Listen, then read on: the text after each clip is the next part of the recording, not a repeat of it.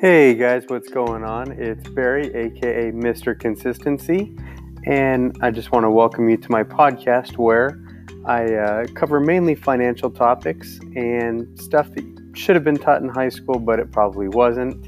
So I'm going to try and help you out with that.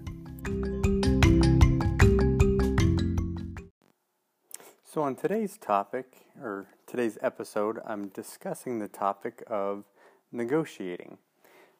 This is actually done because of a request of a friend of mine who recently had to do a couple negotiations, one of which is for a new job, and he's also dealing with selling a vehicle. So both those are, need to be negotiated, and I thought it's a really good topic, so I'm going to dive into it now. Realistically, you can go hours and hours deep on how to be a professional negotiator.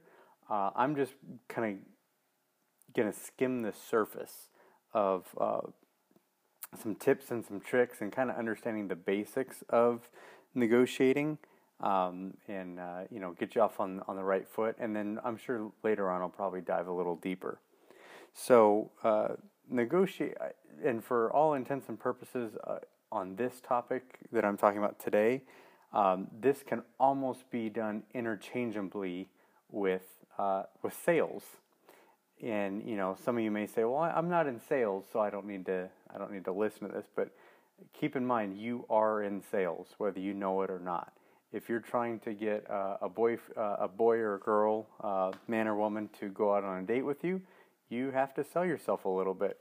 When you are trying to get a job, you have to sell yourself a little bit. When you're dealing with customers, you have to sell a little bit, just to get information back and forth. So no matter what, you're in sales, whether you know it or not. So let's look at the definition. So one of the definitions is a process of combining divergent positions into a joint agreement under a decision rule of unanimity, meaning unanimous, meaning together. So those are some really big words there. So if we kind of break it down, it's the process, the procedure, the steps of combining divergent positions. So that means you have two different positions, two different angles, two different locations of where people are coming from, and you're combining the two together. So I imagine, you guys kind of all know what gears look like, and imagine taking two gears and then bringing them closer and closer together so that they match up and turn and everything meets well. So that's kind of the visual. That's combining divergent positions into a joint agreement, meaning both or all parties are in agreement, meaning we are all on board, we are all on the same page of how we want to proceed forward. So if you simplify it a little bit, kind of my version is two or more people or groups that have something that the other party desires, and vice versa. So let's look at a couple examples real quick. So one of which is going to be when you're looking for a job or employment. You have, if you yourself are looking for a job, you're trying to find employers that are looking for positions, right? You have something. What you have is the skill, the knowledge, and really the time to do a certain job. Okay, so say you're say you're an accountant. You have the skill and knowledge to do accounting, and you're willing to give up hours for pay and benefits, right? So you have a position. Now, an employer, say H&R Block, maybe they're looking to hire accountants. So they have a different position. They have a business with people needing work done, and they need employees to do that work. And that employee needs to have these certain sets of skills and be willing to give up their time to do those skills in exchange for money. So see how it's two different sides of the same coin. You're looking for a job, they need a job to be done. That's two divergent positions. Okay? Now, when you start to combine those, you have something that's your time and skill, and you want money in exchange for that, right? You want to get paid. They have an open spot. They have money. They're willing to pay someone, but they need that someone to have the skill and give up their time to do it. So it's two different ends, and they end up meeting very well. I just picked, accountant and H&R Block because it was the first thing that came to mind. But really, in any position, if you're a server, a waitress, a cook, a landscaper, the list is a mile long of companies need people to do these roles, do these positions, and employees have these certain skills and want to exchange their time for that money. So that's one way of looking at it. Another one is maybe a product or a service. So you say, I'm not looking for a job right now. I'm happy where I'm at. Okay, cool. Well, when you go to the store to buy, milk, it really works with any product. You're looking to buy milk. There's actually a little bit of negotiating that goes on. Not very much, and it's most of it's already done, so you don't even notice it. But okay, you're in a position, you're at home, you're trying to make a bowl of cereal, and you realize, oh man, I'm out of milk. I need some milk. Well, unless you live on a farm and can go out back and get milk from a cow, you're probably going to go to a convenience store or a grocery store and purchase milk. So already some negotiating is being done because I need to go to the store and get some milk. So you already know where you can get it, who's offering that product, okay? And they've done that because they've advertised, or you've driven by and they've got their sign out front of so-and-so grocery store, and maybe you've been in and you've seen that they sell typical food and necessities that you would need. So the deal's already started weeks, months, years ago, okay? You didn't even realize it, but the deal already started. They have goods for sale, and they want to make it known what they have for sale. So that's why instantly you think, I need to go to the store and get some milk. Okay, so the deal's already started. If you think about it, subconsciously, before you leave, you grab your wallet or purse, right?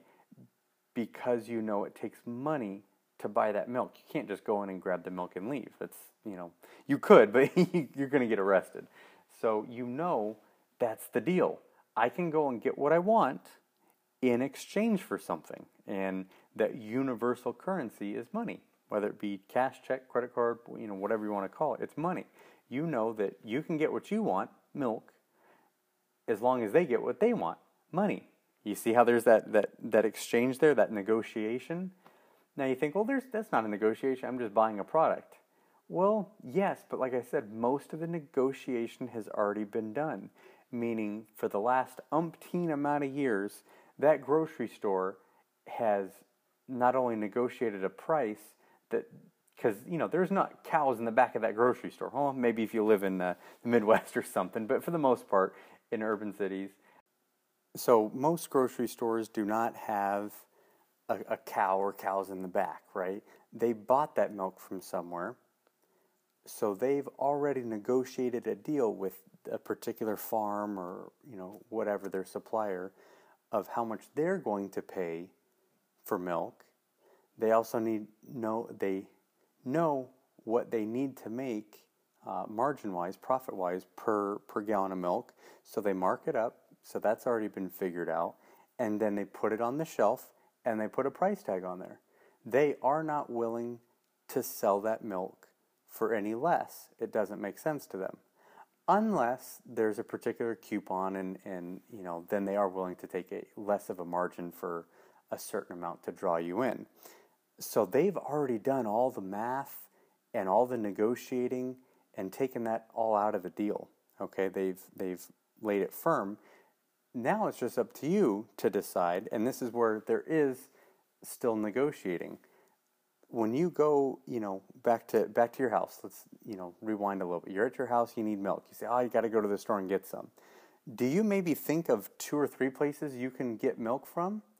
If you're in an urban place like I am, there's a couple stores and a couple convenience stores all within a few miles. If you're a little more rural, you may just go to the nearest one because it's still a long ways away. And so you don't really have much of a choice. But you do. You could go even further. And that's what we consider is like, well, I got this grocery store down this way and I have this grocery store down that way. Oh, I'm going to go to this grocery store because it has really good prices on milk or food or whatever. And so you go there. Or maybe you say, I think I'm going to go to this one because it's a little bit closer and the lines, I can get in and out quickly. It's more convenient than if I go to this other store that may be 10 cents less. But, there's always huge lines, and it's not worth the 10 cents. You see, that you're negotiating with them, without them knowing it, of what deal you want to take or not. You're going to buy milk somewhere. It's just, who do you feel has the best value? Maybe this place is cleaner. Maybe that place is in a safer part of town. Maybe this place is more convenient, or this staff is friendlier. All that plays into the ongoing negotiation of they're trying to earn your business, and you're deciding who you want to give your business to.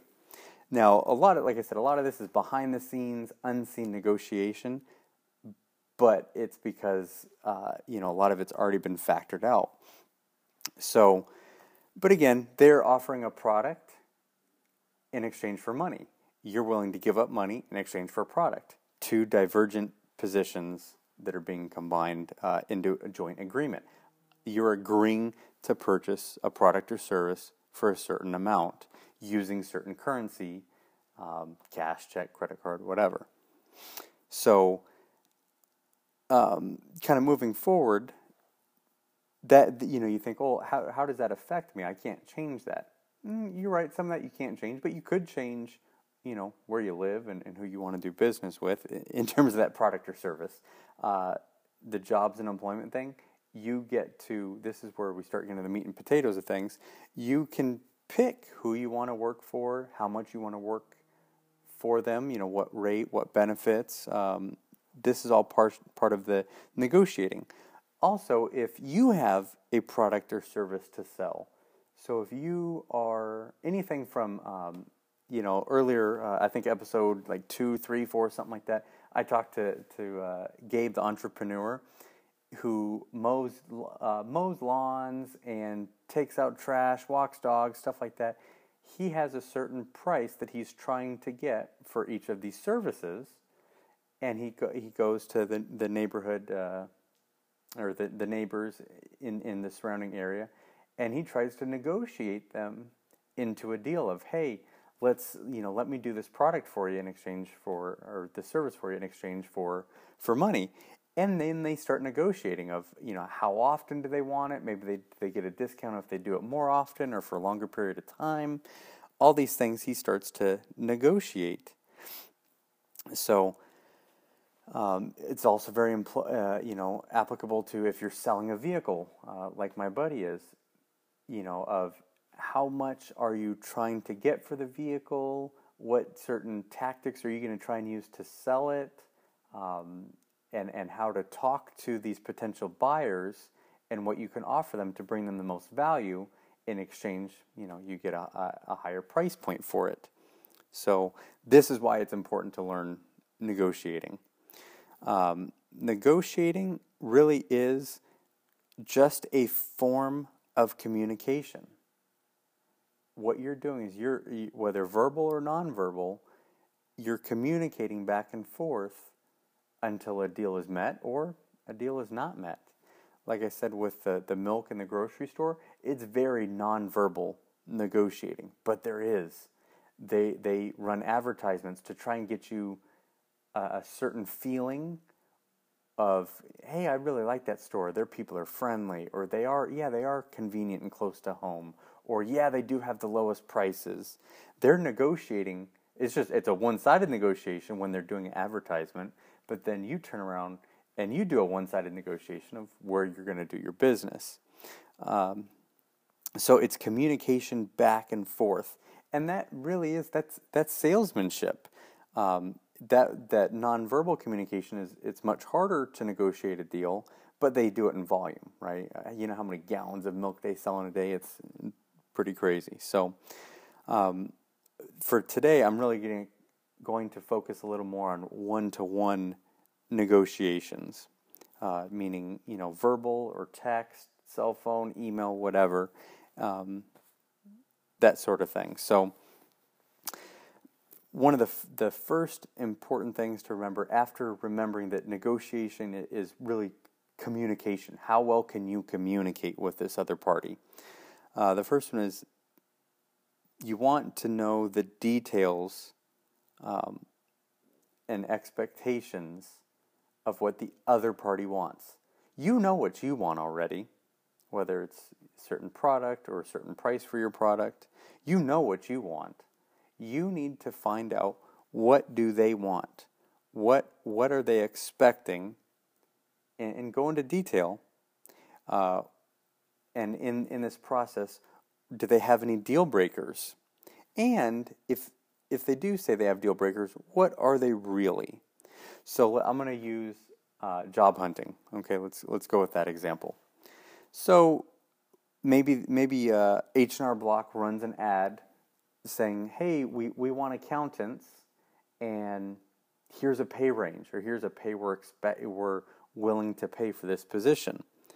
What you want to do, this is on the, you want to do your homework. You don't want to just show up and say, hey, I'm here to apply for this job. You may get it. You may, okay? But most jobs are, if you want a better chance at getting that position, do your homework, do your research. So look at what's their location. Is that going to work for you or not? How's that going to affect your commute and drive times and all these different things? Start doing your homework on that to figure out how bad you really want that position at that location. But then also try and dig deeper than what other applicants are going to do. Find out who the branch manager is, how long they've been in business at that location, maybe company-wide, who's the CEO, how long have they been in business? What kind of things are they known for? Right? You want to start seeing where they're coming from. Are they a growing company? Are they an extremely old company? Which isn't necessarily a bad thing. Could be a really great thing. How do they treat their employees? Talking to past employees. You're really trying to gain information on where they're coming from. Okay? This is going to help you later on as you start negotiating with them. Okay? Deal breakers, meaning they may say, the only way we're going to hire for this position is if you work Tuesday through Saturday. You must work Saturdays, and it must be this many hours. That's it. If you can't work, on Saturdays, we're not going to hire you. Okay, that's good to know, right? Because you need to know if their deal breaker is something you can accommodate or not. If they say you must work Saturdays, if you cannot work Saturdays for whatever reason, then hey, this deal is probably dead in the water. Or, yeah, I can work Saturday. Maybe you don't want to. That's okay, but you can. Okay, good to know. And then they say it's a deal breaker, but is it really? Is there anybody else that doesn't work Saturdays? Because maybe it's just a different position you need to work yourself into, and it's not going to be a forever thing. So this is, again, getting more information about them and where they're coming from. Okay. Little tip here: try to get more information than you give. And like I said, one of the ways you can do that is do research on them. If it's a company and you're looking for employment, do research on them. You're getting information, right? You're looking them up. You're looking at the Better Business Bureau, Yelp, city business licenses, all these things. You're gaining a bunch of information, but you don't have to give any of yours. Okay, this is getting you to a better position of negotiation because now you know a lot more about where they're coming from, and they don't really know much about you. Okay, this works with any type of deal. Try to get more information than what you give. Eventually, we'll need to give information because these two divergent positions need to come together, so they need to know where you're coming from. But if you know where they're coming from, you can tailor it and have the advantage in negotiating the deal. So the more you know, the better. Okay, so step one was get details of their expectations, what they're wanting. Step two, you're then going to communicate what you have and what they really want. So this, going back to the H&R Block thing, now you're going to communicate what you have, or that you have what they want. So this is where you apply, right? You fill out the application, you say, hey, here's my name, here's my address, here's my background, here's my schooling, here's my knowledge, here's my experience. This is where now you're communicating to them, hey, I'm what you're looking for here, guys. I'm special. I'm in this way because of these things that I've done, these things that I've learned, right? And now you really want to sell yourself on why they should pick you over the 10 other applicants, right? Maybe the 10 other guys all have a degree in accounting as well. Well, maybe you have a degree and they have a degree. Okay, did you go to maybe a better school that's more well known for accounting? Let them know that. If you've got experience, maybe you've been an accountant for the last 5 or 10 years, let them know that, because maybe the other candidates only have 1 or 2 years experience. So you're now giving them information. You're selling them on you. Again, it's about communication. If you're not communicating well to them, you're not selling yourself well. If you're like, yeah, I went to school and I got a degree and I know what I'm doing, and that's it, that's your sales pitch, everybody's going to say that. Show them why you're better. Show them maybe some of the top firms that you've worked for. Show them the experience that you've gained through stories of, different situations you were in and how you handled them. Show them why you're better. Okay, this is effective communication. Step 3 is kind of blending with it. This is like if you're in an interview process. Okay, you've turned in your application. You've told them everything you can tell them on paper. You've included a resume that helps to form a story of who you are and what you have to offer. You get in for an interview. You're going to want to really release what you're wanting from them. Okay, so in step 1, you got their information. Here's what they're looking for. Here's what they're about. Step 2, you're telling them, hey, here's what I am and here's what I'm about. And step 3 is, and here's what I want. Meaning like pay, benefits, days off, that kind of stuff. That's where you start to work in based on how much you have them hooked on you. You see, this is the problem that I've seen a lot of applicants do. And I know people come in all the time applying for jobs, but very few people actually get a job with us because they don't sell themselves. They say, oh yeah, I've got this kind of background, hire me. That doesn't hook me, because a lot of times, they won't even make it to an interview. If they do, I say, okay, well, how much are you asking for? Well, I really want to make this hourly and these days off and this, that, and the other. Yeah, you and everybody else. Why should I hire you? Because I have 30 people behind you that are wanting the position as well with less pay. So, I'm not willing to budge. You see, they didn't come from a place of power, a place of knowledge. They just released what they wanted. They didn't communicate. They went to step 3 without going through step 2 of communicating that they have what I really, really want. So step 3, you start to release what you want, and this is where the 2 gears start to mesh of, okay, yeah, you want these hours? I'd love to work those hours for you. That's great. By the way, I can also do these extra positions, these extra roles that your company needs. And you know that because you've done research on them, right? And then that starts to, get the other person to really lick their chops like, man, I really want this guy. Then you can release, yeah, I'm actually looking for, $23 an hour instead of 20 or whatever the going rate is. well, now I'm seeing that they're worth a higher value because they can do more, or they're better or more effective at what they're doing. So now I'm still willing to have talks with them.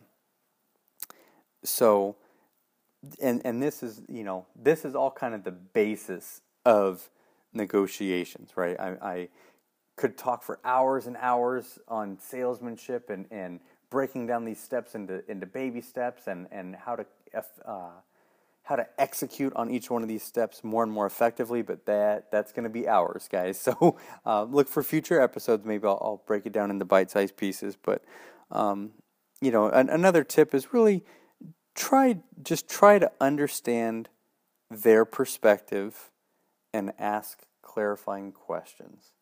What are they, you're looking, back to the example, you're talking to H&R Block. Okay, what do you, thanks for having me here, sir. What are your job expectations? And they'll describe, we want you to do this, that, and the other. Okay, great. And what hours are typical? What hours would you want me to work?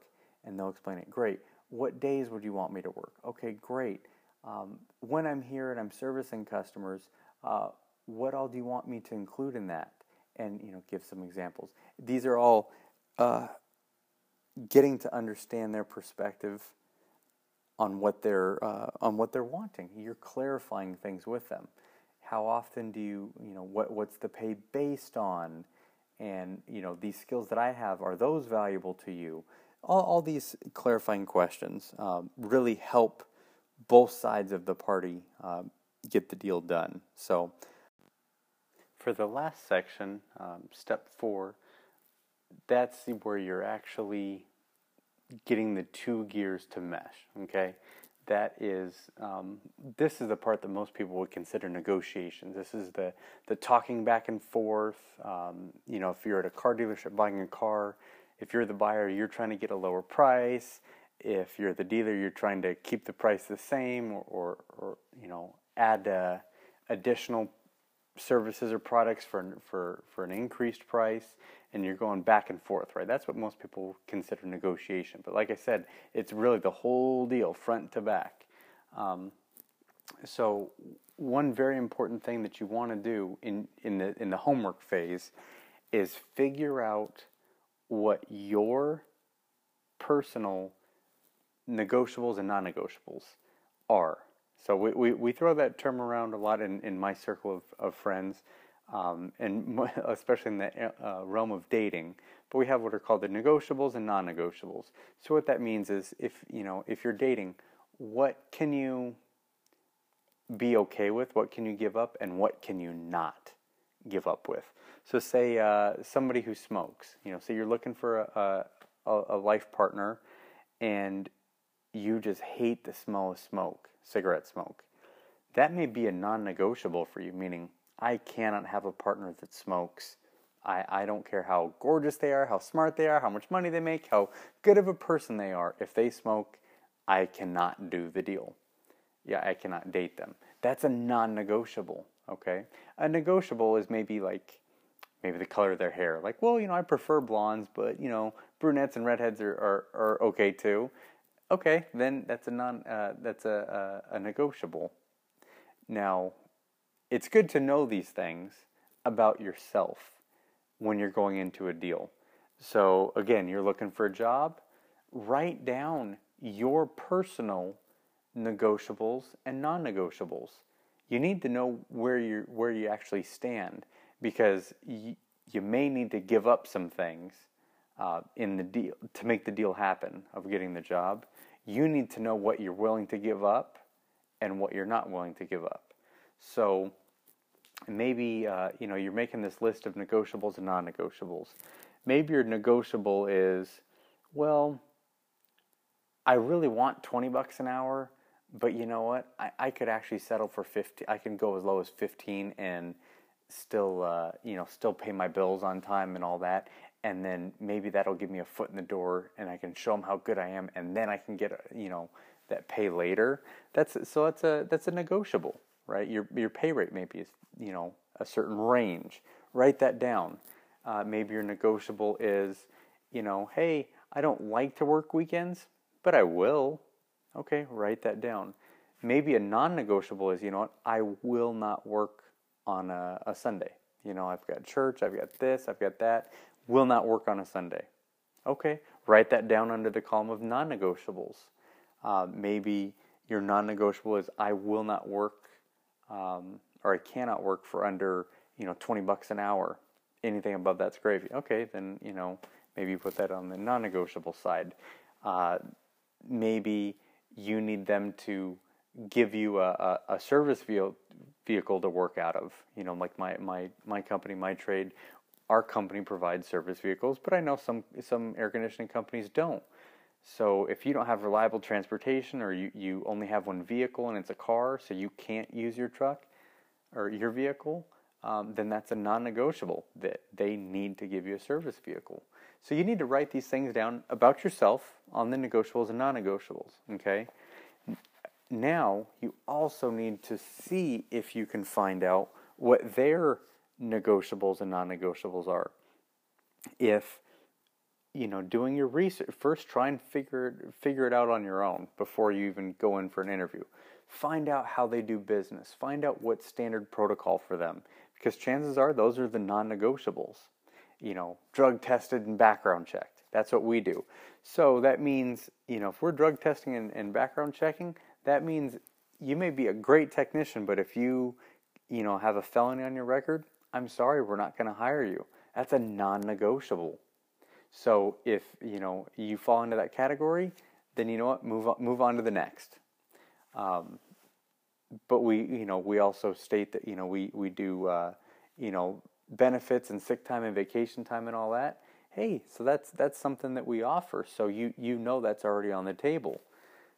Find out in your research what the company you're applying for, find out what their negotiables and non-negotiables are as much as you can. Then when you sit down and you're actually talking back and forth, this goes back to, I think it was step 2. I'm sorry, really step 1. Where are they coming from? What are they expecting? And try and get these negotiables and non-negotiables out of them. Okay, they expect everybody to be here by 8, no later. Okay, got it. And does anybody come in earlier than that? Do you allow that? Does anybody come in later than that? And this is what I said, they say, oh, these are deal breakers. But are they really? Are there other people doing it? Because maybe they negotiated that, okay? So once you have your set and you learn their set of negotiables and non-negotiables, you start to make the gears mesh, right? So you're coming in with, hey, I want this position. You're looking for an accountant with at least 3 years. I've got 5 years. You want a degree. I have that degree plus this other additional degree. Here's how I've serviced customers, just like the customers that you service. You're wanting to pay $20 an hour. That's great. I totally understand where you're coming from. I really need $22 an hour. And I'm also willing to, do these reports at the end of the week and all that. I know how to run these special reports. Bear with me, guys. I'm kind of, flying off the cuff here. I don't know accounting. But, you're offering additional value in their consideration for extra compensation, right? You're saying, I can also do these extra job duties that you've said are important and are currently not being done, or they're on your plate. Help me take those off your plate. And that's why I'm asking for the additional $2 an hour. You see, you want to leverage the big stuff to gain little stuff in your favor. Vice versa, they're going to try and do the same thing. They're going to try and leverage some things against you. So, quite often it's pay. They want to pay you as little as they can, and you want to make as much as you can. So quite often, you're looking for $25 an hour, and they're offering 20. Okay, how can we make this deal work? Give them extra value. Say, oh, you mentioned that you need these reports. I can do that. Or you mentioned, you need somebody that you can rely on to open up on Saturdays. Currently, you're doing it in your salary, so, you don't get paid for that. How about, we change my shift to Tuesday through Saturday, and give me Sunday, Monday off, and because you said Mondays are slow anyways, I'll come in Saturday and I can open. Look how reliable I am because of my call my past employers, and because of that, I'm looking for $21 an hour, 22, whatever. You see how you're leveraging the big things, meaning you have or you are what they're looking for, and you're leveraging them to get the little things. Look how I've shown you how reliable and consistent I am.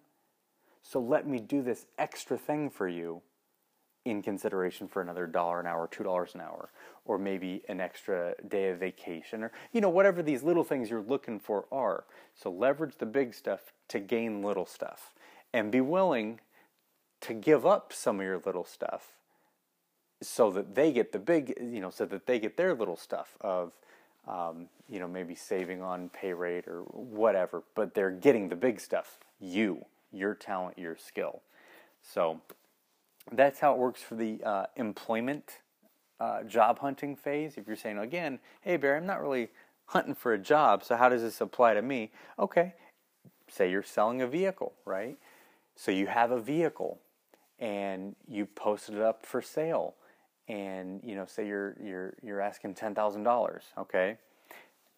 First of all, you never want to come in with nowhere to wiggle. Meaning, if you really need $10,000 for that vehicle, you can't go a penny less. Don't put it up for $10,000. You may have a heck of a time selling it.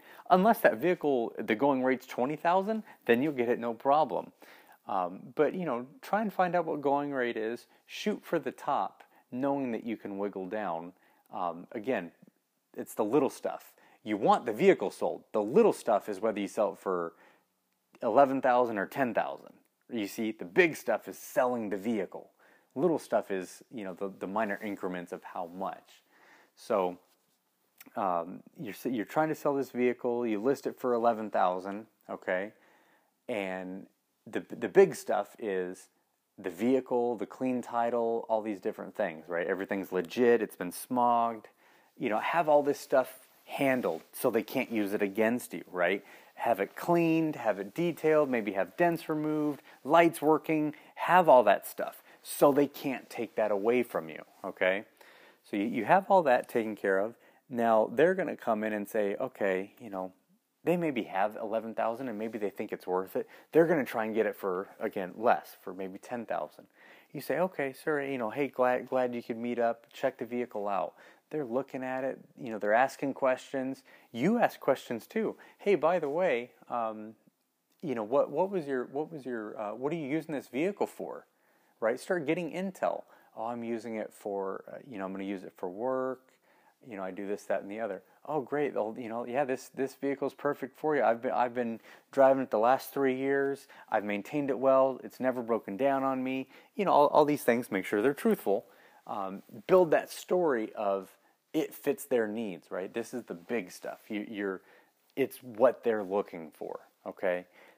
Then when it comes down to, negotiating, find out, are you trying to pay by cash, check, credit card, get a loan? What are you doing? Because sometimes it's that simple of, hey man, I have 3 ways to pay for this thing. I can write you a check, I brought cash, or I can use my card. Okay, well, you got to think, what way is the best for me? You know what? I don't take credit card. This guy's check may bounce. I'd really like it in cash. Okay, these are the little things, right? The details. It's $10,000, but which way? I'd like to take it cash. Okay, so that's more of a big deal for you. So you say, okay, well, you know what? I can't do credit card because I'm not a business. But I could do PayPal. But they do charge a fee, and it's a 3% fee, so it'd have to be $11,000 plus the 3% fee. And then he's going to come back, okay, well, I have cash. Okay, great. Now we're getting into what you want. Okay, I'll tell you what. I'll give you a cash discount. If you give me, $10,750, I'll do it for cash. You see how you're leveraging the big thing. I want cash. To give up a little thing, I'm going to take a $200 haircut off that. You see, so that's how you leverage the big stuff for the little stuff. Or maybe it's, Oh, you can only do 10,000? Okay, no problem. Well, you know what? I'll tell you what I can do. I can, I have this super great stereo system in here. I have a friend, or I know a guy that wants to buy it off me. I'll go ahead and sell it to you for 10,000, but I'm going to have to put the stock stereo back in, and and hey, maybe that's what he's looking for. Yeah, I never listen to the radio anyways. Great, then we have a deal. 10,000. I'll pull the stock stereo out and sell it, and maybe sell it for $500. And so you see, you're using the big stuff to get the little stuff. So he's using the big stuff of he wants 10 grand, and maybe the stereo is a little thing to him, so he's willing to give it up. Well, maybe the stereo is a big thing to you. That's $500, right? So it's a constant back and forth of trying to leverage the big stuff to get the little wins and stack it up. But at the end of the day, your biggest thing is getting the vehicle sold. The little stuff is give or take a couple $100 here or there. So that's kind of the final part of the process. Again, this whole podcast was probably 45 minutes long, and realistically it could go for hours and hours, but I'm just trying to get you a base knowledge of where to come from. And then, as you have questions, comments, concerns on different areas maybe of these topics, let me know. I'd be more than happy to answer them for you. Thanks for listening.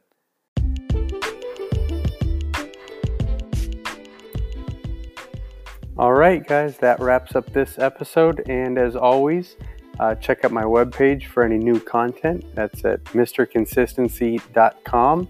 You can follow me on Instagram at Mr. Consistency, spelled MRCONSIS, the number 1, the number 0, C. And you can also check out my YouTube channel for any new content I've got posting going on there. And if you have any topics that you want me to discuss, go ahead and email me at mrconsistency18@gmail.com.